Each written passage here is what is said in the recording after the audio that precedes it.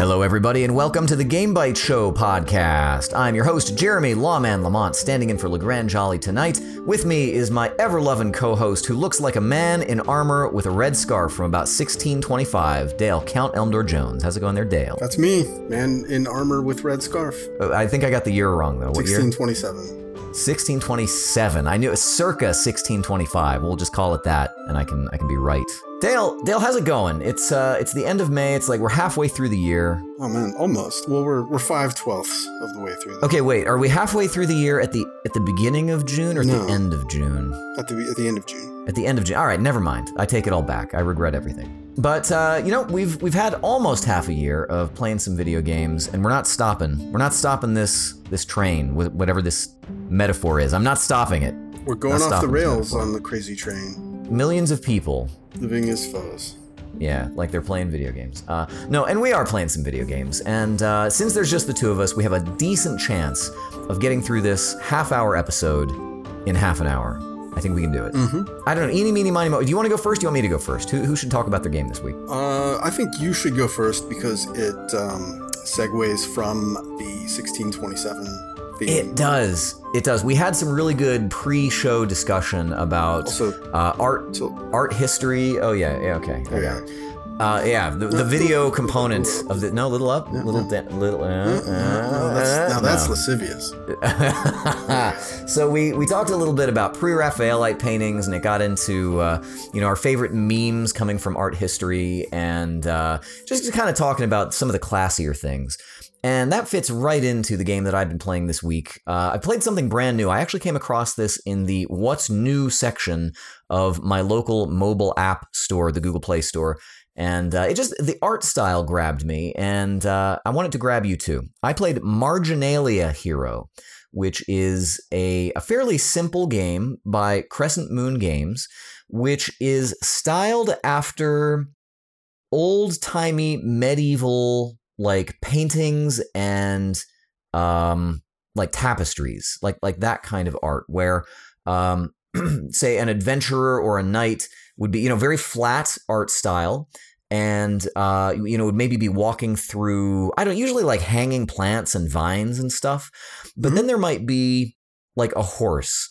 But the horse doesn't really look like a horse. It kind of looks like the medieval approximation of a horse, and where the face is, there's just like a round spot with like some eyes and like a smiley face or something like that. That's actually what the horse looks like in some of those old wall hangings and stuff. Then you might have bunny rabbits, or there might be dragons, and the dragons might be there's like a lot of weirdly snails. Proportioned. There's like a lot of rabbits and snails. There's like snails and unicorns, and except the unicorns also, like everything is just a little bit off. It's a little bit nightmarish, actually. But Marginalia here. So Marginalia is essentially the stuff that's in the margins of like an ancient manuscript, or it technically could be modern day Marginalia, just doodlings and things that you draw. But these are the things that would kind of illuminate the margins of ancient texts. They would actually call it that. Like illuminations is what they would call them. Yeah. So it's like the really fancy. I mean, they look fancy to us, but they're also kind of like very simple. I mean, art had not progressed to the point that they had like perspective, for example, or realism. I don't think we'd come to the realism era quite yet. And Marginalia Hero is a very, very simple game that just kind of rides almost entirely on the art style, and I don't even mind it. What the game actually is you play as a sort of golden-locked, curly-haired youth who is beset by fantastical creatures. Well, not only fantastical creatures, but, snails, like Dale mentioned, or bunnies or cats or dogs or things. And they eventually, you encounter them in really no meaningful way. It's basically like you're on the screen and then there's a bunny rabbit or something. And the bunny rabbit is walking on two legs and, carrying a sword or a shield or something like that. Like as though you're going through the pages of a book or something, maybe? No, you do not. So there are story panels that kind of use a little bit of animation, but the game itself is your character, and as you progress through the game, you can unlock, so you get coins. I guess I should talk about how you interact first. So basically the entire game, I'll describe it to you right now. It's basically just there's a circle that bounds the action, which is your character and the enemy, and maybe you have a little companion character with you. And the only thing that happens is there's a dagger or a sword or something that goes around the outside edge of this circle, and there are little targets. And the targets get more or less difficult depending on the level of the enemy that you've encountered. So, for example, you start with the lowest of the low, the medieval snail. Consider the lowly snail. To attack the snail, all you do is you have, maybe one or two little targets that go around the outside edge, and you just tap the screen. And depending on whether you tap the screen on rhythm, which is probably where the hero comes from, so it's a little Guitar Hero-esque, I guess. You just tap it, and if you hit it right directly on, you get some coins. If you get it partially on, you hit the target, or you could miss, and then the animal of whatever kind it is basically destroys you at that point. It just starts attacking you, and your hit points are very low. So even a lowly snail, once it gets its glorper on you, you don't stand a chance against that. So that's basically it. And every time you hit, there's a little animation, kind of like Monty Python-esque, the animations that they would do, like your guy kind of tilts toward, or kind of like, lurches toward the enemy, and that counts as a hit. And when the enemy hits you, it kind of just like, quivers or whatever. It just kind of like bumps up against you or whatever, and until one of you falls off the screen, basically, and then you claim victory, and there are coins that are awarded to you, and you can maybe watch an ad or something so this is free to play. I guess I should mention that as well.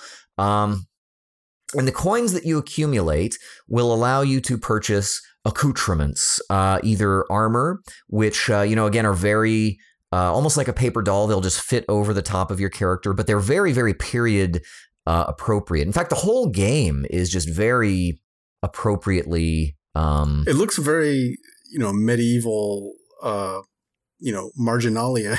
Sort of illustrations. It is, and even up close, like when you're looking at it, like there's maybe like water stains or textures or what have you, and just the way everything is drawn, it's you can tell somebody spent a lot of time looking at that kind of drawing. So as you buy things, they actually do change the visual look of your character. You might go from like your peasant clothing to like a nice cloak to maybe some armor. Your weapons start out as a stick, like you kind of have just like this little, again, very appropriate little twig that you hit people with, and they kind of fall off dead. You can get shields, and each of these will do things like, the enemy will have a certain number of hit points, like 20 or 30 or 40, and your weapon will have a certain number of hits that it will subtract with every successful attack, if that makes sense. And the same goes for defense, although I've never been able to successfully withstand an attack. You can basically keep going as long as you don't miss. As soon as you miss one, basically you're dead. If there's some other way to play it, I don't know it. But then you have these little companions that you can get, and there are a variety of things. There's like a weird looking owl and like weird looking cat, and there's a monkey named Duncan, and all he does is eat a cookie. He doesn't help you at all. But the other animals and the other companions will do things like give you coins every 1.5 seconds, or take off a hit point from the enemy every 2 seconds or something like that. So you get these little incremental benefits or advantages. But ultimately the game is pretty much just like tapping. Like that's all there is to it. But it's challenging enough because the targets will do different things like wobble back and forth, or they'll disappear or blink out so that just as soon as you hit one, you can kind of see the other one for a brief moment. So they kind of do things to try and trick you. And it's just enough of a challenge that I have found it. That in conjunction with the art, which is just very, very charming. I would almost recommend that you download this and just try it out for a few minutes just to appreciate the art. Because I mean, that really is, I think, what the game, that's what stands out. This mechanic could be in any other game and it would be terrible, like worthless. But because it's part of Marginalia Hero the way it is, the very, very simple gameplay doesn't really bother me. And in fact, I've even found myself just like tolerating some ads just to get some more coins so that I can ads. What? Yeah, it's and actually I'm gonna say Marginalia Hero is very liberal with the ads.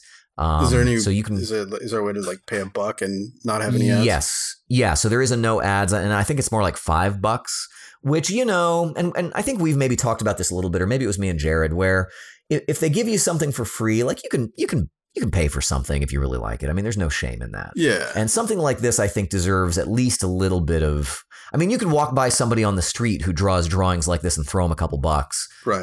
This game, is probably worth $4 or $5. As long as they don't shout at me about like buying some kind of thing or like getting a reverse mortgage or some kind of crap. Yeah. So they do. I mean, there's a lot of ads, and it's for all manner of things. But like I said, I found myself charmed by the art style. The gameplay is like really not anything to write home about. But like I said, the art kind of kept me going to the point where and I think everybody's had a game like that where it's like, this game is really terrible, but I'm going to kind of keep playing it and see if I can, how games do. Yeah, that's most games. It kind of is most games. So Marginelli Hero definitely stands up from that standpoint. And again, free to play on both Android and iOS. And like I said, I think you can buy out of it for something like $5. And like I said, it is worth trying out. The thing is that if you fail enough, and there are like boss fights, boss encounters, and things like that. If you fail enough, it'll make you watch an ad as a punishment. So that's kind of a bummer, but. Generally speaking, not too bad. Marginelli Hero. That's some medieval punishment. It is. They're going to get medieval on your eyeballs with some ads. Yep, that's right. Well, Forsooth and sounds. Staying with the program here. I've been playing a game called Gothic 2. It's literally named after one of the periods of history. Yes. Or is it an art style? I think it's an architectural style primarily. Yes, and it's just a term that people use. Also, yeah. Plus, like everybody wore black and got tattoos and like, yeah. We're also, really fun fact: the language that people speak in Warhammer 40,000 is known as Gothic. There's Imperial Gothic and High Gothic. Well, that's cute. Yeah, the more Latin it sounds, is the more High Gothic it is. So the game Gothic 2 actually is I'm trying to pick a time frame. It was an RPG series. I think there were 3 in the Gothic series. And they probably came out like sort of in between 2006 or 7 and 2010 or something. So that's kind of what you're dealing with here. I don't actually have Steam open to refer to the store page, and if I opened it, it might try to steal audio or something. So, but basically, yeah, what you're looking at here is a PC role-playing game franchise, about 10 years old, or probably a little bit older than that, actually, because this Gothic 2, I would say, is like pre-Witcher 1 quality of presentation here. Okay, so it's 3D or? Oh yeah, it's 3D. It's like I would say in terms of, so if we go by Elder Scrolls, right? I would say it's like maybe closer to Morrowind than Oblivion or like Skyrim or something. So that probably puts it in like a mid 2000s, but then it's also like European. So, maybe they're like a year or two behind the cutting edge, right? But anyway, it is a it's a PC RPG from that sort of storied era of like, I guess if you're familiar with RPGs, right, there was this period in which all the good ones from Japan had dried up, it seemed like. And there were only a few good ones that were coming out from Western studios at the same time, because what had happened was like a lot of the Western studios had started to focus on consoles, and you were getting things like Knights of the Old Republic, or like what was that ancient Chinese flavored one? Jade Empire? Jade Empire. Stuff like that from like major studios, right? Because by this time the Baldur's Gates had all come and gone, and even Fallout was gone, right? It was Fallout 3 had yet to come out, and even indeed I think the first Witcher game had yet to come out, which that series wasn't even a hit until the third one. Really, people really liked the second one, but it wasn't like a big hit until the third one. Right. But anyway, I digress. What we got here is it's a European flavored Western RPG, and so it looks, it looks bad. It looks really dated by this point, right? There is voice acting and writing, which is really bad and badly performed. And there's a weird control scheme. So it's played like a sort of third person close in, but not over the shoulder exactly, but sort of close in.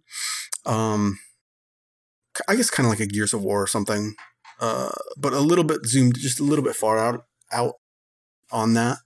And much like the first Witcher game, actually, that was a game that was a little bit zoomed out of that sort of RE4 Gears of War sort of perspective. But they seem like they constructed this game with the idea that you would play it only with a keyboard, which is a little bit odd. I mean, it was kind of in that middle era because, I mean, even The Witcher didn't really use mouse all that much, right? The Witcher did use a mouse, but it used it in this like weird rhythm-based combat. Yeah, like the combat sort was of like way, you would... which was very interesting, and they did not do that for the subsequent games, but that was definitely a thing. So the first Witcher game was really interesting because you could play it either from like the Diablo style perspective or the like over the shoulder perspective.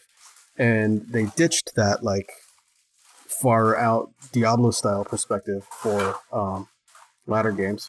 Gothic, or at least Gothic 2, because I don't have the first game, and apparently you can't buy the first game anymore. Oh, really? And it's available as part of the package. If you were to go on Steam and like look at the Gothic package, you could get all 3 games in the series for one price. But you can't just go and buy the first one alone. And I checked a bunch of different sites because it's just kind of out of curiosity. Like I wasn't actually planning to get it or anything. But yeah, it's like unavailable unless you have the package for the series, which is interesting. Which is kind of strange, isn't it? I think I've seen that before with 1 or 2 games. Like what was it? Maybe I don't think it was Elite, but like imagine if you like bought Elite Dangerous and you got the first Elite for free.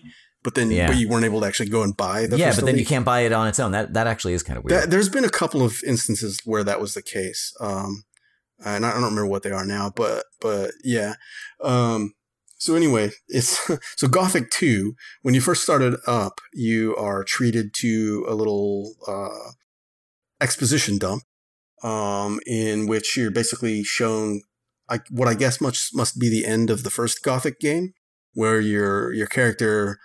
I'm given to understand like defeats a demon and then is trapped in the rubble of the falling, castle or whatever. And then so you're apparently rescued by this guy who's like your mentor, and he's a wizard, but he's like overstepped some bounds, and so now he's exiled, and the rest of the wizards want to come and hunt him down, and it's better if they think he's dead, right? It's that sort of situation. And he tells you all this stuff and then says, you have to go to the city nearby and hire some paladins, and then you got to go and get this MacGuffin. And, and so you're sent on your way to do a quest, right? And but basically what you find is that you are in control of this, paper doll avatar where you can go and like find weapons and armor, like an RPG.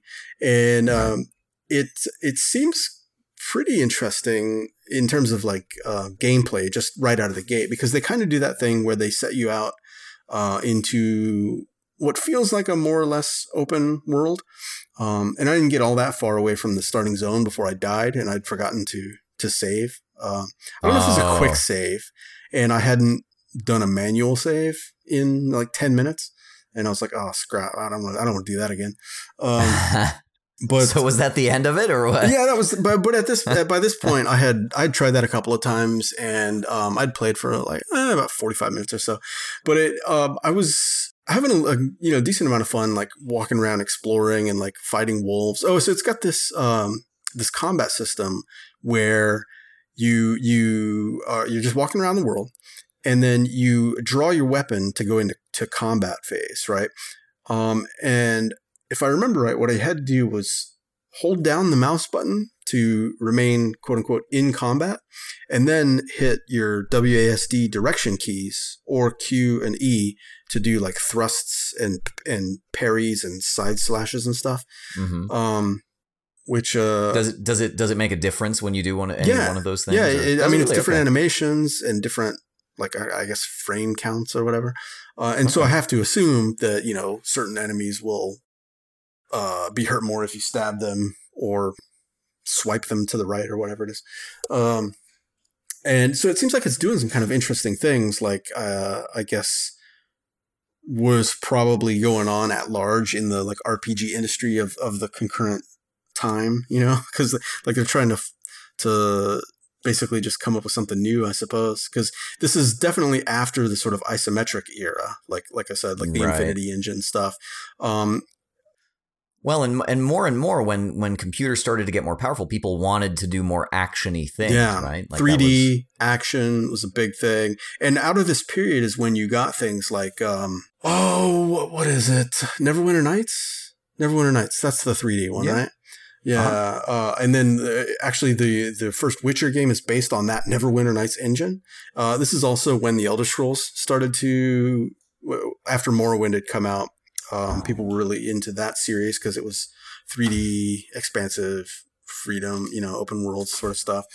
But I don't know, boil it all down, it seems like what's going on here is pretty cool. I just think it's extremely dated. I don't think it really holds up because the quality of the writing was certainly nothing to write home about. And the just sort of odd, it's in that sort of like gangly era. So like if this genre is a human being, right? Like this is the teenage years when it's all... That doesn't quite know what to do with all its limbs. Yeah, exactly.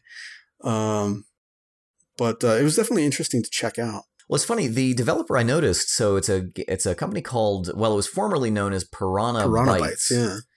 And they basically only did Gothic all the way up until 2006. And then they did the Risen series. That's right. Risen was the thing. And yeah, actually Risen, the first Risen must have been like 2009 or something. So yeah, that's exactly right. Yeah. And then 2012 Risen 2 and then 2014 Risen 3. And so I remember when those were coming out that like the legacy of the developer was that they had done the Gothic series. So yeah. Yeah, they did something in 2017 called Elex, E-L-E-X. I am not familiar with that, but apparently it was on I don't know what that is. PlayStation either. 4, Windows, and Xbox One. So yeah, I don't know. It sounds like it's probably like an ethereal puzzle platformer or something. Yeah, right. Yeah, something kind of boring. But well, I mean that's not too bad. I wonder, are there any reasons that you can think, even for maybe historical purposes, because sometimes a game is worth playing because you can kind of see the lineage and it's kind of good to know, like, oh yeah, that's kind of where this came from, or I mean, I think it's probably worth checking out if you're just sort of weirdly interested in the evolution of a genre, you know, like that's kind of why I think I probably picked this up in some Steam sale a long time ago or something. Just basically on word of mouth that, hey, that Gothic series is kind of interesting. You should check that out. Right. So kind of in the same way that you can look at something like Marginalia Hero and be like, oh yeah, that's where that art style eventually. Now we have, I don't know, Ziggy comics or something. You can kind of see the family history. No, I don't know. Ziggy didn't. The Ziggy that's the only Ziggy reference I've ever made on this show. When I was in 6th grade, I had created my own superhero based on Ziggy. It was called Zigman. Wow! And, I made a comic strip for the school newspaper.